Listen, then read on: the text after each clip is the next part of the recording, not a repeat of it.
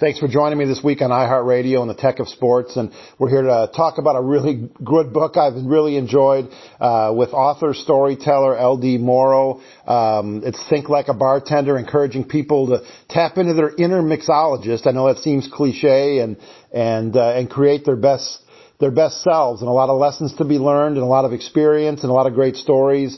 LD, thanks for coming on. Happy holidays as the holiday seasons approach, and this would make a great holiday gift.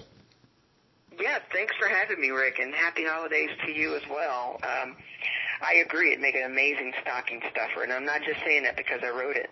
No, I mean, this is, I love promoting good books. I see a lot of books that I can't finish, or, I have a short attention span sometimes, like we all do in this day and age. But this one definitely kept my attention, probably maybe the second best book I've read all year. So, wow. Yeah, really enjoyed it. And, a lot of parallels between, being a bartender and just kind of life skills getting through life. Kind of take me through the inspiration for writing this. Definitely a book that needed to be written. Yeah, definitely. I'll start with a quote from Toni Morrison. She said, if there's something out there that you want to read and you haven't read it yet, then you should be the one to write the book. So yeah, that's really how this book started. I was doing stand-up comedy in New York, and I'm sitting at a bar, and I'm looking at this bartender, and he's slammed. I mean, he's running around with clean glasses, and he's bringing out plates of food. He's taking change from checks, and I thought, man, where would this guy be without his bar back? Because the bar back rushed in with some clean glasses. And then I thought, where would we be without the bar backs in our lives, the people that are there to watch our backs? And that was kind of the beginnings of the thinking about this book. So, Think Like a Bartender was really a funny and entertaining way to draw some parallels between a bartender and the regular person. It's for bartenders to see the parallels between their jobs and their personal lives. It's for customers so they can better appreciate a profession that, a lot of times is taken for granted. And it's for everyday people. I say whether you drink wine and spirits or water and Sprite, you'll be able to, take something from this book and take a better inventory of your life. Yeah, LD cut her teeth as a comedian for years in New York, Caroline's, Broadway Comedy Club, other venues. Born and raised in Houston, Texas, so you kind of got the Texas upbringing. You bring a lot of your own experience to this. Has the typical, I know when we think of the bar, we think of Cheers, LD. That's kind of the traditional bar setting. Has the bar setting of today kind of changed in the last 20 years? It really has. In the preface of the book, I talk about the concept of Cheers and how you walk in and everyone knows your name and they're pouring your drink before you even sit down. But now there's so many different types of bars and lounges. You have kind of the speakeasies. You have these bars that are so busy now that you can't even get to the bar. So it kind of takes away that one-to-one relationship.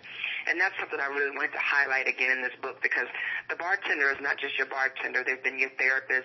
They're an arbitrator. They break up fights. They're your, psychologist. So kind of bringing back that connection between the bartender and the patron. Yeah, pleasure to be talking to L.D. Morrow, comedian, bartender. The book is Think Like a Bartender, Recipes for Life. Definitely is that. Print, ebook, audiobook on Amazon, Barnes & Noble, iTunes, and more.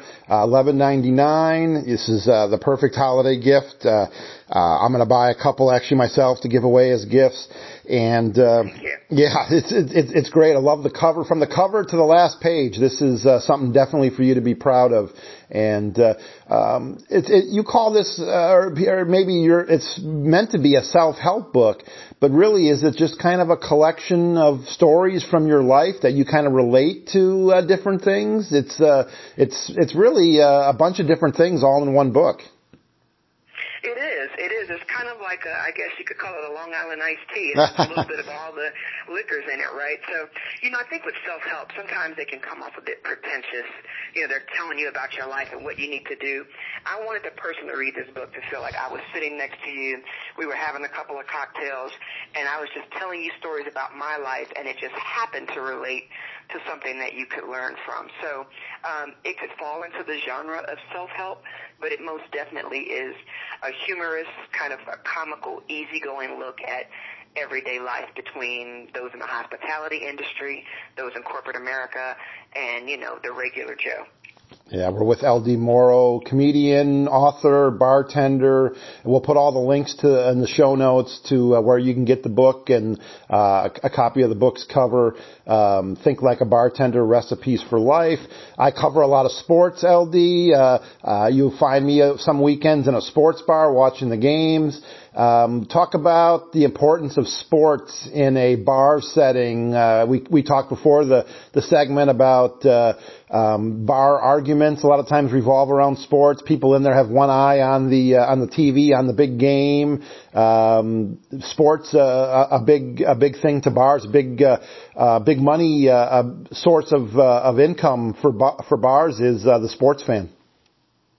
It is, and I'm an avid fantasy football participant for a number of years. I'm a lifetime Dallas Cowboy fan who lives in New York City. Now, how about that for a bar brawl? So I already I'm always constantly prepared to defend our 5 rings, and I know we haven't had a ring since 93 or 94, but that's okay. So I think the sports theme is important in bars because it brings people from all different backgrounds together at the same time. You could be rooting for a team that's 0-10, or you could be rooting for a team that's, 10-1 or something like the Patriots.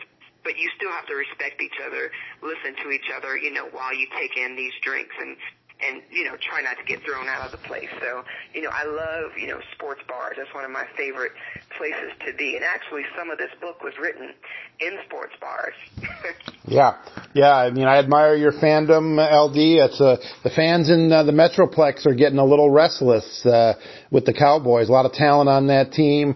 But watching a game in a sports bar or in a bar is a different experience from watching it at home because you may have a crowd rooting for one team, a crowd rooting for the other team, and you hear the roars and the groans all in one place. It's kind of an experience in itself.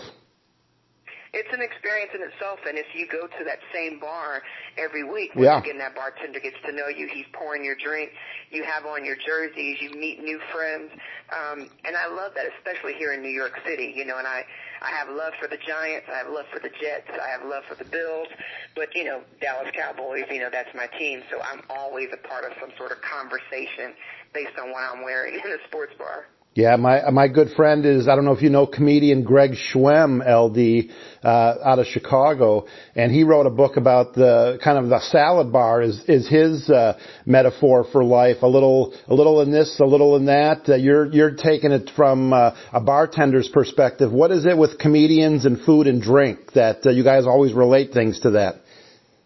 Well, those are just two things that really keep us happy and sane. So for me, if I'm not eating or drinking, that kind of lulls everyone kind of down to the same point. But I think we look at things very similarly in comedy. You look at a bar, you look at a salad bar, and you're looking at all the different mixings. And I kind of see where he's going with that. And that's kind of a great analogy. For me, writing a book about bars, I know that there are people who may not drink alcoholic beverages. And this book is not about advocating, excess drinking. It's just about you've been somewhere where someone has had to serve you. And take it from their perspective, how they're feeling. And hopefully, you'll have a better point of view the next time you interact with someone.